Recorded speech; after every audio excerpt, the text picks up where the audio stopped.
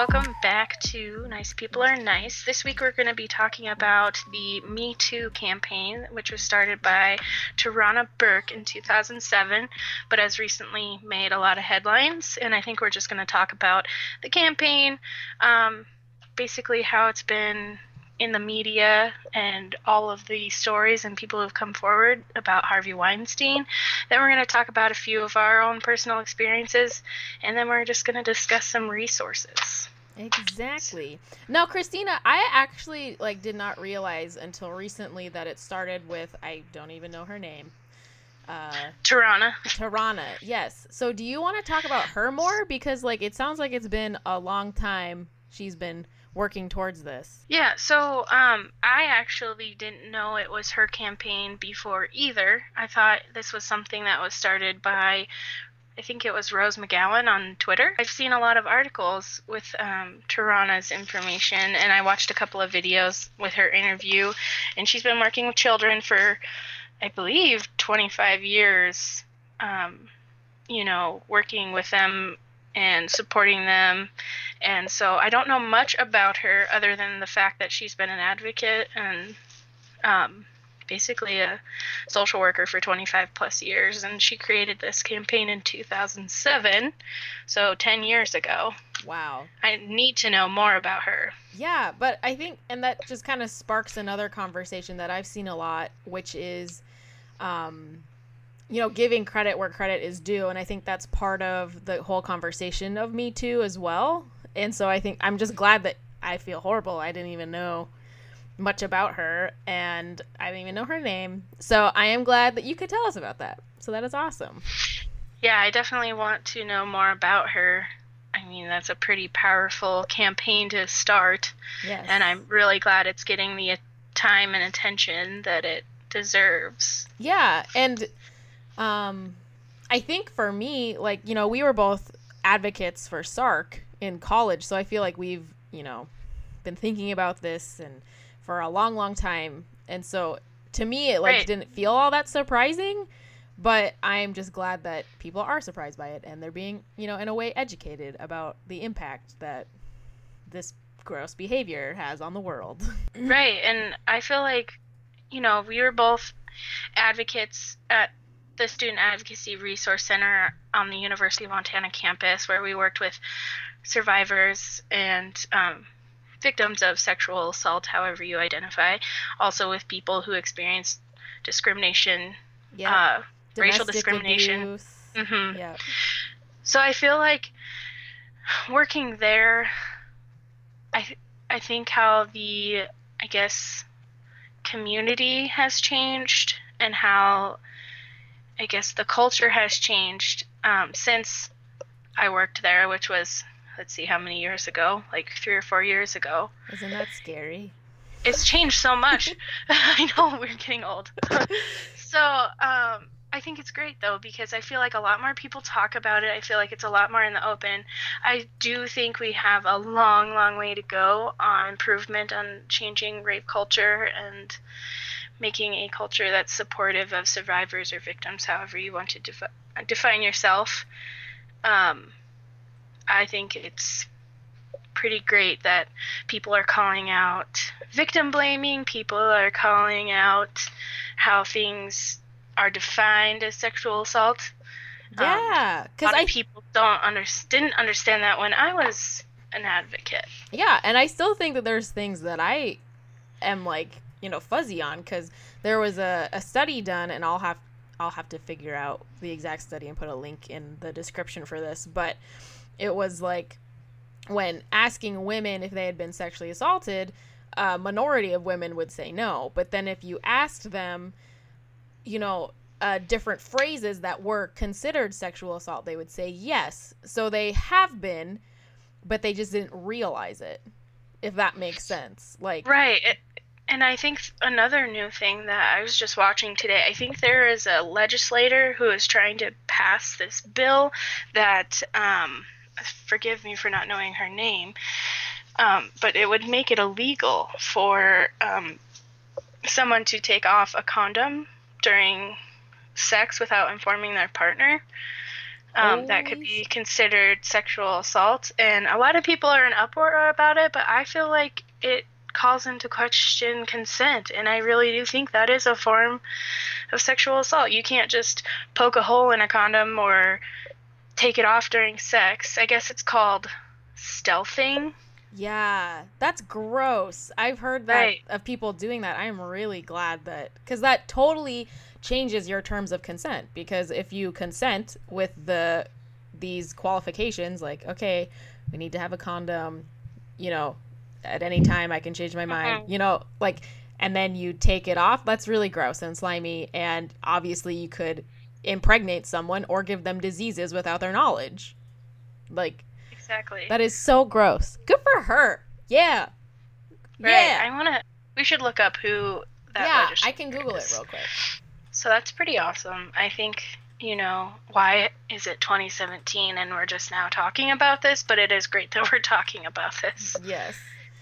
And so we just found the article, you guys. It's on the Los Angeles Times, and it's Assemblywoman Cristina Garcia of California. I said California weird. Of California. Of cauliflower. No, I think that's, you know, wonderful that she's bringing it to, I think that's awesome. Our attention. Because that's something where, yeah, it's just like, seriously? That's so gross. Like, I can only imagine being in that position and just feeling horrified.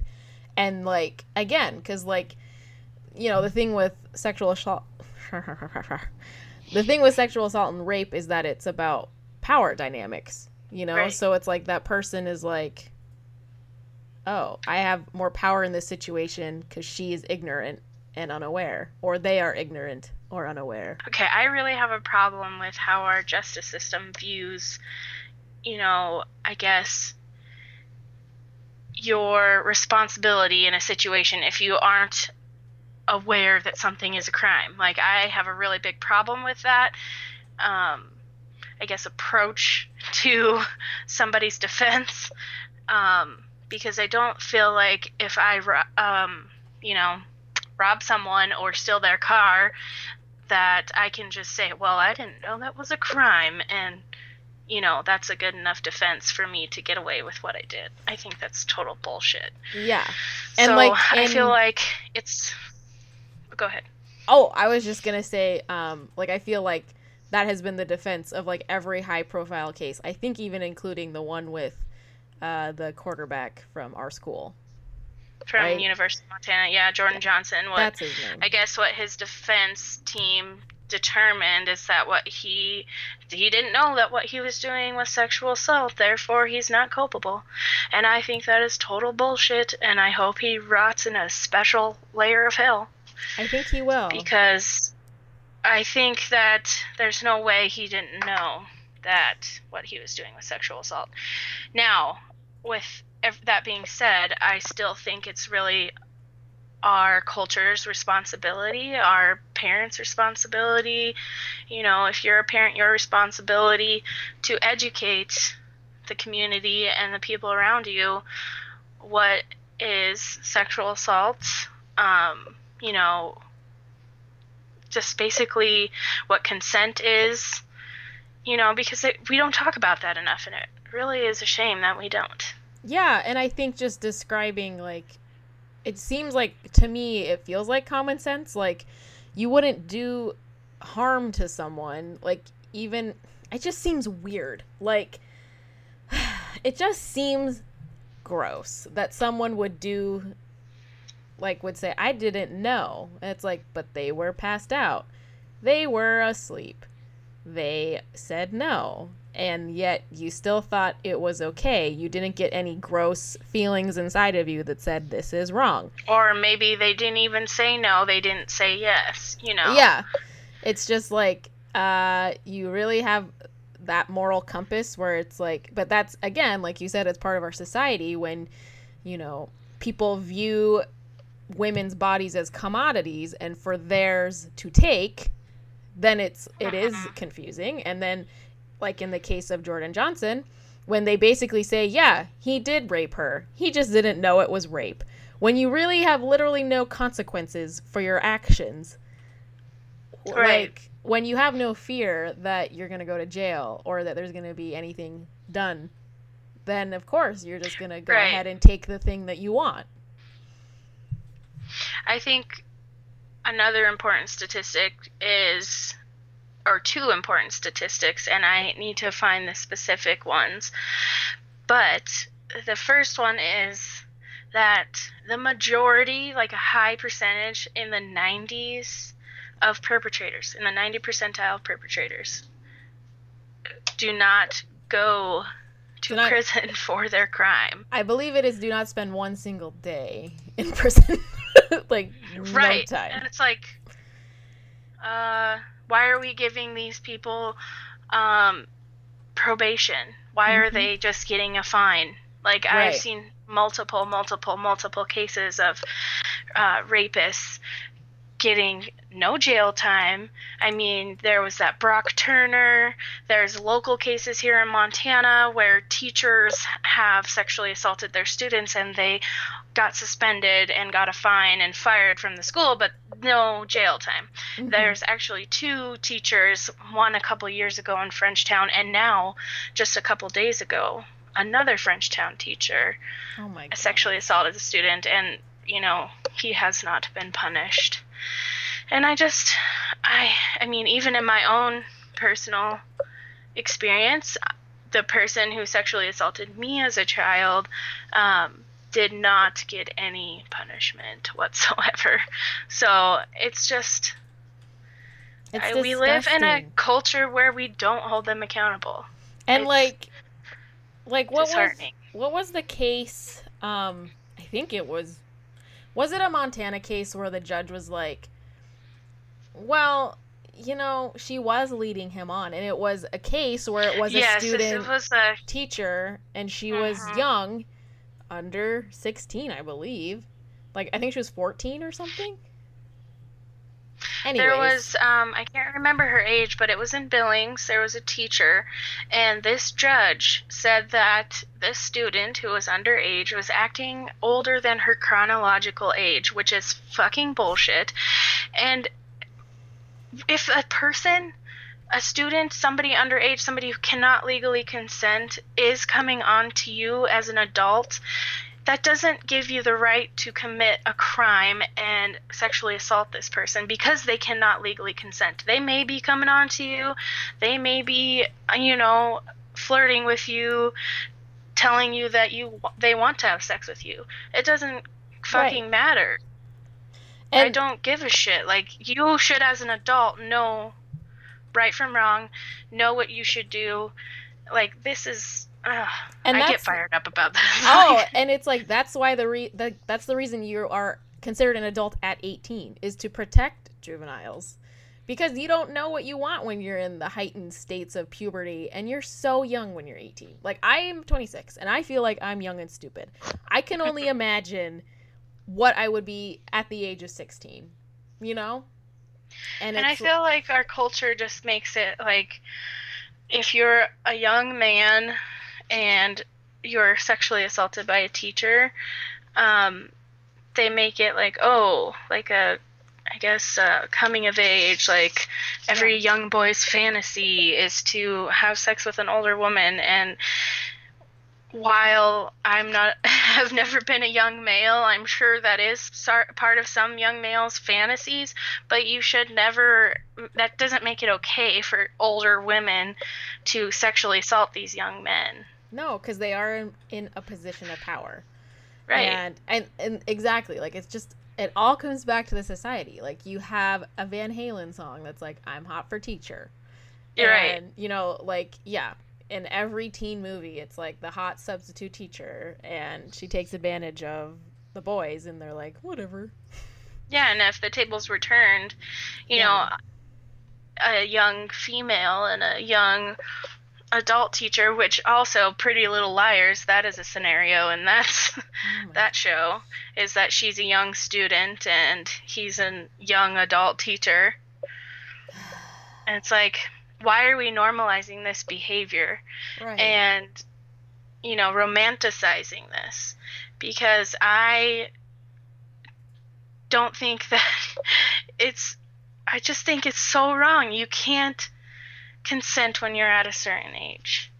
Yeah. And that is in place to protect you and your children, and I just don't get it. I mean, it's very disheartening that our culture like just makes it so okay. I mean, look at all the movies, all the music videos where people are doing drugs, getting drunk, and you know, it's normal for them to have sex with each other when they're intoxicated, when they're high.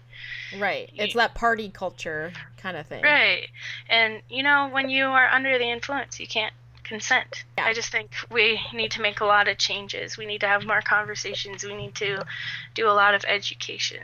I think it has gotten better, but then at the same time, it's like heightened new weird things like stealthing. Like that's not something we really ever thought about. I mean, I know we discussed like using condoms and having that conversation and that having that sort of consent, but we never talked about stealthing. That is like a new term to me. That is like, yeah, exactly. Altogether. So things are evolving, and it's also hard because it's like, you know, at the base of society, you know, we live in a patriarchal society, meaning that it is assumed that in relationships, if you're in a heterosexual relationship, that men hold more power than women, you know, like that is kind of the stereotype.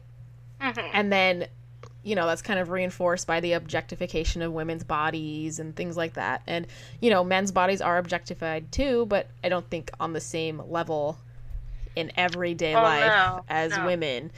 You know, you don't have Hardee's commercials with guys in Speedos eating a hamburger on a car, you know, and it's hard for me because for me, I love like hip hop and I love like that kind of music, but then also it's like you watch the music videos and you just want to barf because it's like all it is like one guy singing in a pool with like half naked ladies licking him on the face the whole time, and you're just like, yeah, like I don't know. Yeah. How do you show your love and, you know, appreciation for that art, and then you're just like, why is that a part of the culture that we have to demean certain women? And you know, there's a lot of sides to that conversation as well. And I think while it's okay for women to be sexual and, you know, want to be a sexual being, it's like, how do we rectify it? Yeah, because like I watched Misrepresentation, and if you guys haven't watched it, I would definitely recommend it. And it's a documentary just talking about basically the objectification of women's bodies in media. And, you know, there is a weird thing because it's like on one side, and, you know, feminism is a spectrum. You're going to have people who believe very different things, but all identify as feminist. So you have some people who are like, you know what, if a woman is being sexual and it's of her own free will and she's doing it in an empowered way, good for her, go for it. But then, you know, there's some people who feel like, yeah, but she should really be embracing more than just her body. Like she needs to find power past her body, you know, using her mind, using her strength in other ways. And I kind of feel like I fall in between where I'm like, yeah, if you feel sexy and you want to like go out and do it, awesome. But also like, I feel like you do have more power than just your body. Like you're kind, you're smart, you know, you've got other things going on. And I think in our culture, your like women's power comes from their bodies more than their ideas and thoughts. And I feel like this is a catalyst right now, and especially like even in the years before Me Too, of like people becoming more empowered and saying, yeah, I'm sexy, but I'm also, you know, this juggernaut who is gonna donate a bunch of money to charity with all of this, you know, with all the stuff I've done, and I want to help women in low-income areas get education and things like that. So things aren't mutually exclusive. It's like you can be a sexual being but also be a smart, kind, caring woman. Exactly. But I mean, there's also the issue of, you know, our male society, our patriarchal society, expecting a certain image from a woman. Like you're only considered sexy if you have A, B, and C look, A, B, and C, you know, and then when you meet those expectations, you're considered a whore, a slut, a skank, you know, not a good woman, and quote unquote. So It is very confusing. It is very confusing when it's like you have these role models and celebrities who are famous because they're beautiful and they show off their body. But, you know, they're talented as well. I shouldn't just say because of that. But I feel like artists and actresses, celebrities do get more attention when they are quote unquote like a 10. You know, right, if they are stereotypically beautiful, exactly. And then when conventionally beautiful, yes, and then when women are like, okay, well, people seem to like this, I'm gonna act like that, like you said, they're labeled a slut. And like, right. Oh, I was mimicking my role model, is that not okay? Right. So back to the Me Too campaign. Yes, sorry, we got a little far. We got a little sidetracked. We went off on a tangent there, but it's all related. So, do you want to talk about what it means to you, what you've shared, what you haven't shared, your feelings about the campaign? Yeah, so I am one of those people who I saw it and I was like, I think you might have been the first person I saw it on Facebook, and I was like, what does this mean? And I kind of passed over it, and then I kept seeing it, and I was like, oh, let me click on this trending and see what it is all about. And then I was like, okay, I learned more about it. And for me, like, I have probably experienced more sexual harassment than assault. And I don't know. There's like such a spectrum of people who have feelings about the Me Too campaign too. But I was like, you know, right. I just kind of want to listen and, you know, support others, because in a way, like, although, you know, sexual harassment is annoying, I don't feel like I've ever been like in danger or like that frightened of it. And so I didn't want to diminish what other people were saying. And so I never posted anything. But, you know, and I think that's fair. I think the beauty of this campaign, to me, the way I have taken it, is that, you know, it's empowering because it's giving you the right and the option to share or not share. I mean, it's your story. Nobody's going to force you or disempower you to force you to share your experiences. You know, I think that's just as wonderful as people sharing. Yeah. And although it's, you know, horrifying, the reality of sexual assault and sexual harassment, and how I've never met a woman that has not been harassed or assaulted. Yep. I think it's a lot more common than we think. It's a very unreported, probably the most unreported crime. And I hope it opens people's eyes about reality. I started experiencing sexual harassment basically like when I was 12 or 13 and puberty started happening. Right. If they hadn't experienced things earlier, I'm sure that's kind of when the catalyst started for them, you know? Right. It's like, oh, my body is changing. Yeah, right. Exactly. Like what you said. I don't think any woman has not been harassed. So. Right. And I think, you know, from my personal experience, I was sexually assaulted as a young girl. My perpetrator sexually assaulted me several times. It was a person that was trusted by the family, you know, as is the reality for most people who are sexually assaulted. They know their perpetrator. He never got in trouble. I was a young girl, very, very young. I was I think it started when I was 2, ended when I was 3, almost 4. And, you know, it has shaped my whole life, and in some good ways and some horrible ways. Yeah. I still have nightmares. I still have some PTSD from that. And, you know, what's awful is that, like, I don't remember all the details because I was so young, but I remember, you know, the what. Yeah. I don't remember all the ins and outs of what happened to me, but,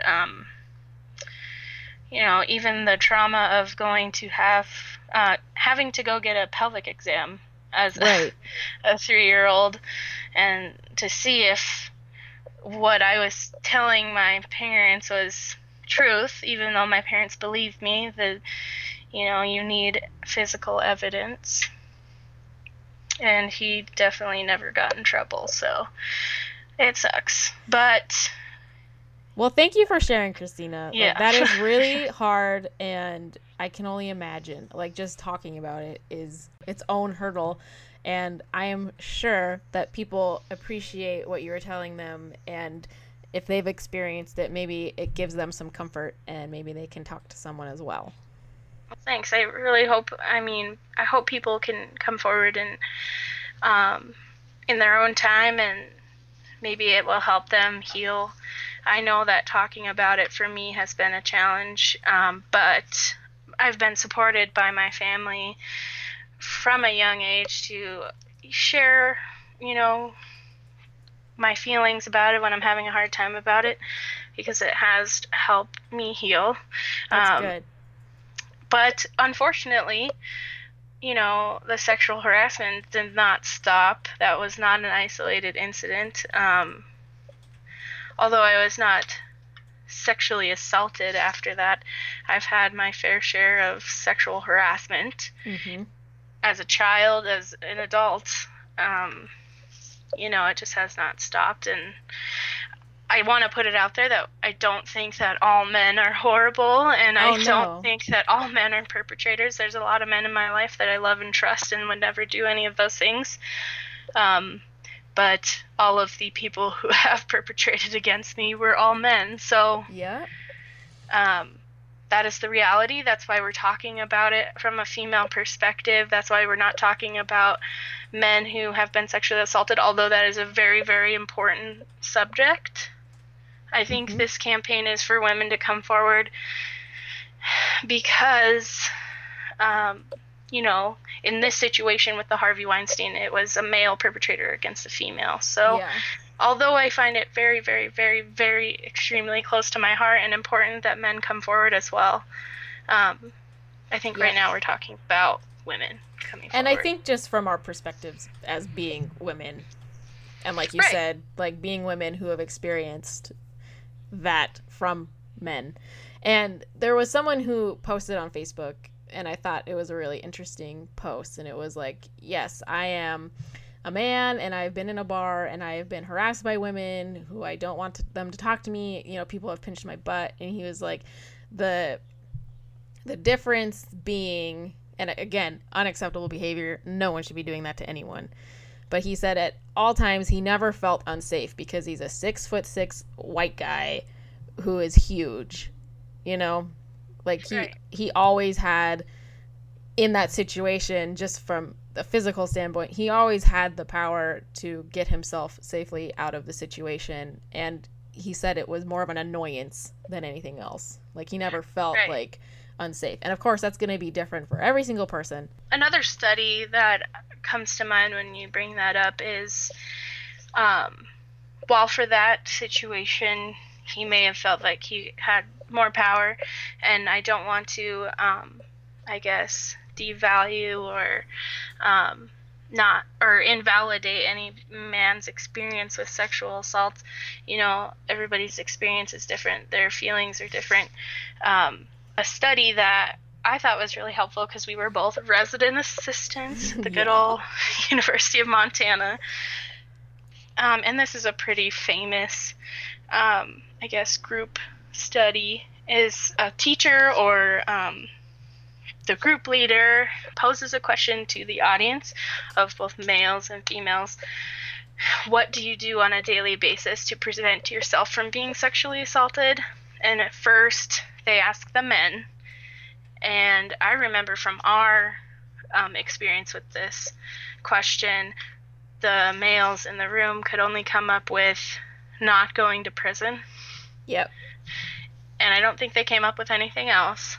Nope. And then when they posed the question to the women, there was just hundreds of things that we do on a daily basis that are finally like ingrained in us to do from a young, as a young woman to an adult, on what we are supposed to do to prevent sexual assault, which is totally fucked up, because I don't think we should prevent our own sexual assaults. Right. I feel like we should be teaching people not to sexually assault people. And I remember being, as a resident assistant, you think that you're with like-minded people.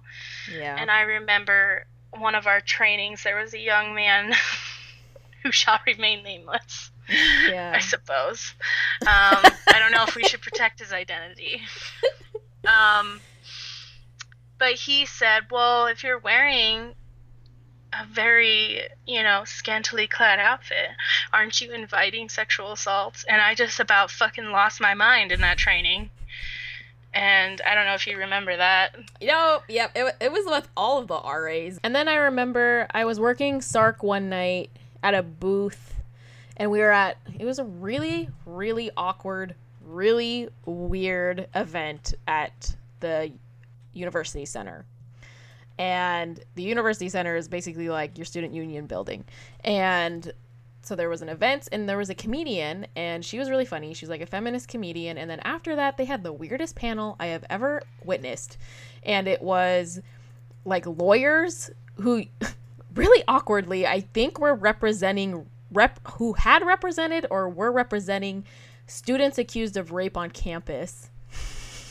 What the fuck? Yeah, it was very strange. And then they had another lawyer who I think represented victims or survivors of sexual assaults. And then there was some other thing. And they were basically like, the people who represented the rapists were like, hey, Title IX is stupid. And for those who don't know, so on campus, there's this burden of proof that is different than in like a trial. What would it be? Like a court of law. Yeah, a court of law. And so basically in a court of law, burden of proof is like 99%. Like you have to be without a doubt sure that they are guilty or not guilty to give a verdict. But on campus, because of Title IX, justice system. Yeah, their burden of proof is different. So basically, in the case of a sexual assault, the burden of proof is 51 to 49. So if you are just a little bit more sure that they are guilty, they are guilty. Than if you aren't. And that is feather. Yeah. And that is to protect students, because you do not want to be like, you don't want to allow a sexual predator on your campus. That is why that exists. And because, like Christina said, if you actually take your rapist to trial, the odds of him going to jail are like 99%, 90% of anything. And so, and this is university. You know, this is just the university saying, hey, you're not going to go to school here anymore. Or, hey, you're not going to go to these classes with the student because you are intimidating her and impeding her ability to learn, which is unconstitutional because of Title IX. So, long story short. For those of you who don't know what Title IX are, it's a law. Yeah. Equal opportunities. Yeah, protects certain, what they call protected classes. Yes. Right? So race, sex, gender. People with disabilities. Yeah. Sexual orientation. Exactly. So that's like, Title IX is also why, like, there's a women's soccer team because there's a male football team. There is a women's basketball team because there's a male basketball team. That, it's all kind of like equal opportunity. Anyways, long story short, this fucked up panel. So fucked up. Why did I even go? So stressed out. So all the lawyers, like, making me mad even thinking about it. Yeah. So all the lawyers, representing the rapists were like, well, this burden of proof is ridiculous. Like, I just can't believe that it's only 51% and they can get kicked out and their lives can be ruined. And it's like, this rapist has ruined someone else's life and it's impeding, like, they're scared. They are intimidated to be on campus. Okay? Yeah. And the thing is, like, perpetrators are gonna do things over and over again because it's like 10% of the population doing all these assaults and harassment, and you have like 25 to 30% of the population being affected by that. So that is a lot of perpetrating going on. I feel like that number is low. Is it low? Well, for the total population. Well, I'm saying that since it is a highly unreported crime, right, I feel like that percentage is probably higher. That more people are being if you take into account harassed. The fact that people aren't actually reporting these things. Right. So that's probably a low ball figure. Yeah. And so basically that was their argument. Not that you said it wrong, because it is 1 in 4 typically in most studies. Right. But that I just want people out there to know that it's a highly, highly unreported crime. Yes. Because no one believes women. As, you know? People don't believe survivors. They victim blame. They create this culture of not boys supporting will be victims. boys. Right. And then what really fucking irritates me, I'm sorry for the swearing, but it really gets under my skin that we have a society, we have a culture that does not support its victims or survivors to come forward and, say this happened to me. And we sort of punish them for coming forward. Their name is dragged through the street. We talk about, well, did it really happen? Are they a credible person? How many partners did they have in their past? Basically put mud on their name and do everything in the power to make them feel invalidated. Yep. And then when they do come forward, we say, well, why didn't you come forward sooner? Mm-hmm. Why didn't you report this as soon as it happened? Well, gee, I don't know. Maybe because I'm not fucking believed all the other times. I don't know. Because reality is not like Law & Order SVU. Right. As much as I love that show, that is not reality, people. Yeah, it's just really disturbing and gross. And the one thing I will say, going back to this panel, is finally the president of the student union, is that what it would be? The student body president? That's what you would say. The student body president stands up and he asks the lawyer, all right, well, you know that proving sexual assault in a criminal case with the city or state, is basically impossible. It doesn't happen. So why wouldn't the burden of proof at a university, which is a separate entity that has literally no criminal consequences at all, why should that adhere to the criminal cases? Don't we want to keep our students safe? He's and he basically was so do you agree or disagree that this happens to women at this rate? Well, I agree. Okay, so do you agree or disagree that perpetrators get consequences at this rate? Yeah, I agree. Do you see the mismatch here? Maybe that's why the burden of proof is different on a college campus as opposed to... And so it was just amazing. Right. I was just good, put that fucking asshole in his fucking place. So what are tips that we can give people to be good advocates? If someone comes up to them and they're hey, I have something to tell you. It's really hard to tell people this. I think the first thing that anybody should ever do when somebody comes forward to them is just to believe them and listen. You don't have to say anything. It's not your job to investigate. Right. You don't have to be the detective. Just believe them, support them. I think the most invalidating experiences are those where you feel empowered and safe enough to tell somebody something, and then that person just A, doesn't believe you, B, tries to make you feel like it's your fault. Yeah. I just don't understand why people would do that, but it happens. So just believe the person. I guess also educate yourself on the resources around you and your community, because, I'm ill-equipped.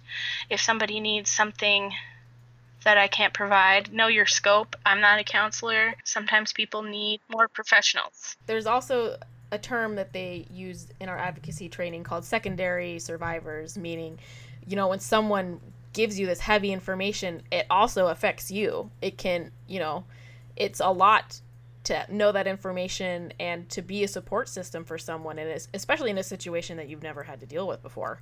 Right. And that they've never maybe had to deal with before, and it's very, very stressful. So, like Christina said, it is really important to know that, you're not a counselor, and it is okay to tell your friends, all right, this has been really hard for me, and obviously very hard for you. Let's seek out someone who is a professional and kind of knows how we can move forward in a good way.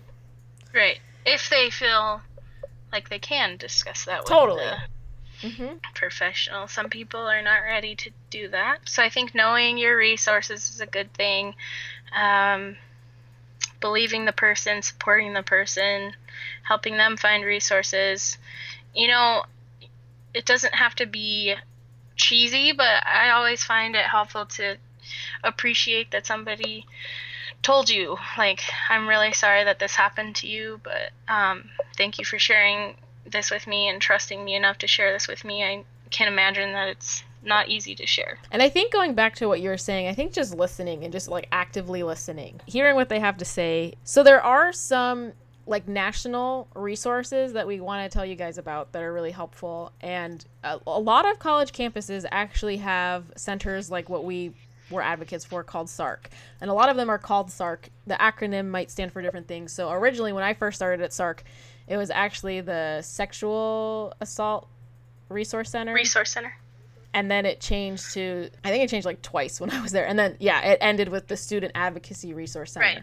And that was just because, awesomely, SARC was becoming more intersectional, and we were taking on things that included like discrimination, which is awesome. Go SARC. Way to be forward thinking.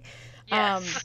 But yeah, if you are on a college campus, there might be a resource center for you to check out. And those are very helpful because they can link you up to counseling on university grounds. They can probably hook you up if you have like an on-campus nursing station or a hospital. And then they should know resources within the community. So like if your friend wants to get a rape kit or something like that, or wants to talk to campus police but not city or state police, or if they want to just talk to the dean of students about actions, like there's things that they can help you with. But nationally, there is the YWCA, which is wonderful. And then there is RAIN, or they have the National Sexual Assault Hotline, and that number is 1-800-656-4673. They're available 24 hours every day. It's confidential help, and it's free. And what's great about YWCA, if it is in your community, is they have a hotline as well, so it's probably different depending on your community. And then they also have shelters there. I'm not sure if that's, in Missoula where we lived, there was a shelter there. So if you were in a situation where you were afraid to go home, like because of domestic abuse or stalking or something like that, you could go there. And I believe they were able to accommodate children as well. So I work at a hospital. I know I need to educate myself more on available in the community, but the hospital that I work at has a committee and employees that do the rape kits. They also provide like counseling and support to people that come in for an exam. I know that we do have a YWCA here. Yes, if you feel like you need to talk to somebody, if you want to talk to us, if you want to find more resources and you need help with that, we can certainly help. But thanks for listening. I hope that whoever you are, if you have experiences that you want to talk to somebody about, hope that you feel supported enough to come forward and safe enough to come forward. And if you're not ready, then you're not ready. Yeah. And I would also just like to end with, maybe you're a bystander and you see something weird going on. It is always better to intervene. Well, I shouldn't say that. That's a lie. It might be unsafe for you to intervene. But if you feel like you're in a situation where you are safe and you can intervene in some way that might help someone, it might help them out. And intervention can be as easy as calling 911. So Don't put yourself in a situation where you're going to get hurt, but you can always look out for people around you, and especially maybe someone who is by themselves, doesn't have anyone to back them up and needs a little help, Right.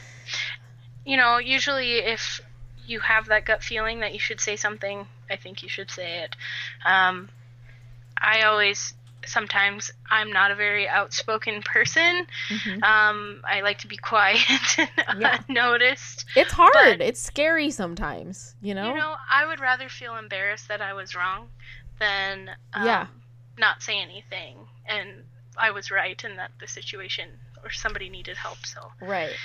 And we could talk about that in another video. Yeah, we should totally do that. And I just want to say, like, intervention can also be something where you're not even approaching the perpetrator, but approaching the victim of that. So, like, if someone just got yelled at and is obviously scared or intimidated, you can approach that person and say, hey, so I think this is weird. Do you want to come talk to me about Stranger Things season 2 coming up, and just kind of like get them out of the situation that is obviously uncomfortable and unsafe. And at that time, you can, if you have another friend with you, ask them to call 911 if it's like a hate crime or harassment or something that's really scary, or you can just move them away into their own safe bubble with you, And it doesn't have to be a confrontational situation. no.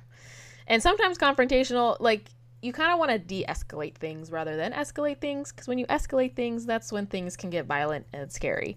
Obviously, no one's going to be an expert, and especially in this 5 minutes that we've been talking about bystander intervention, but maybe this is something we should talk about.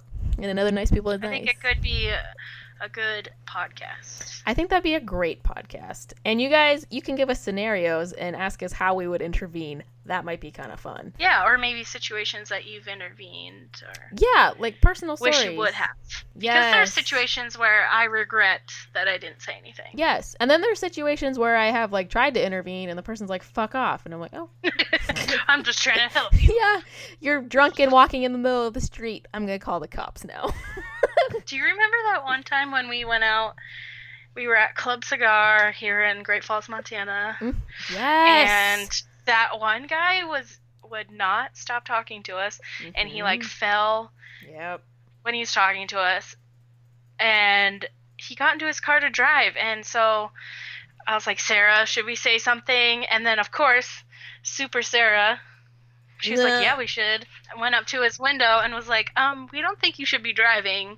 And he's like, I'm fine. Yeah. Like, okay. And then And he drove off, and he was not fine. he was not. Did we call 911? And I'm pretty Did sure we report called the them? cops with. I Yes, think we did. okay, because I was like, this is not good. This is bad. Like, He luckily could barely walk.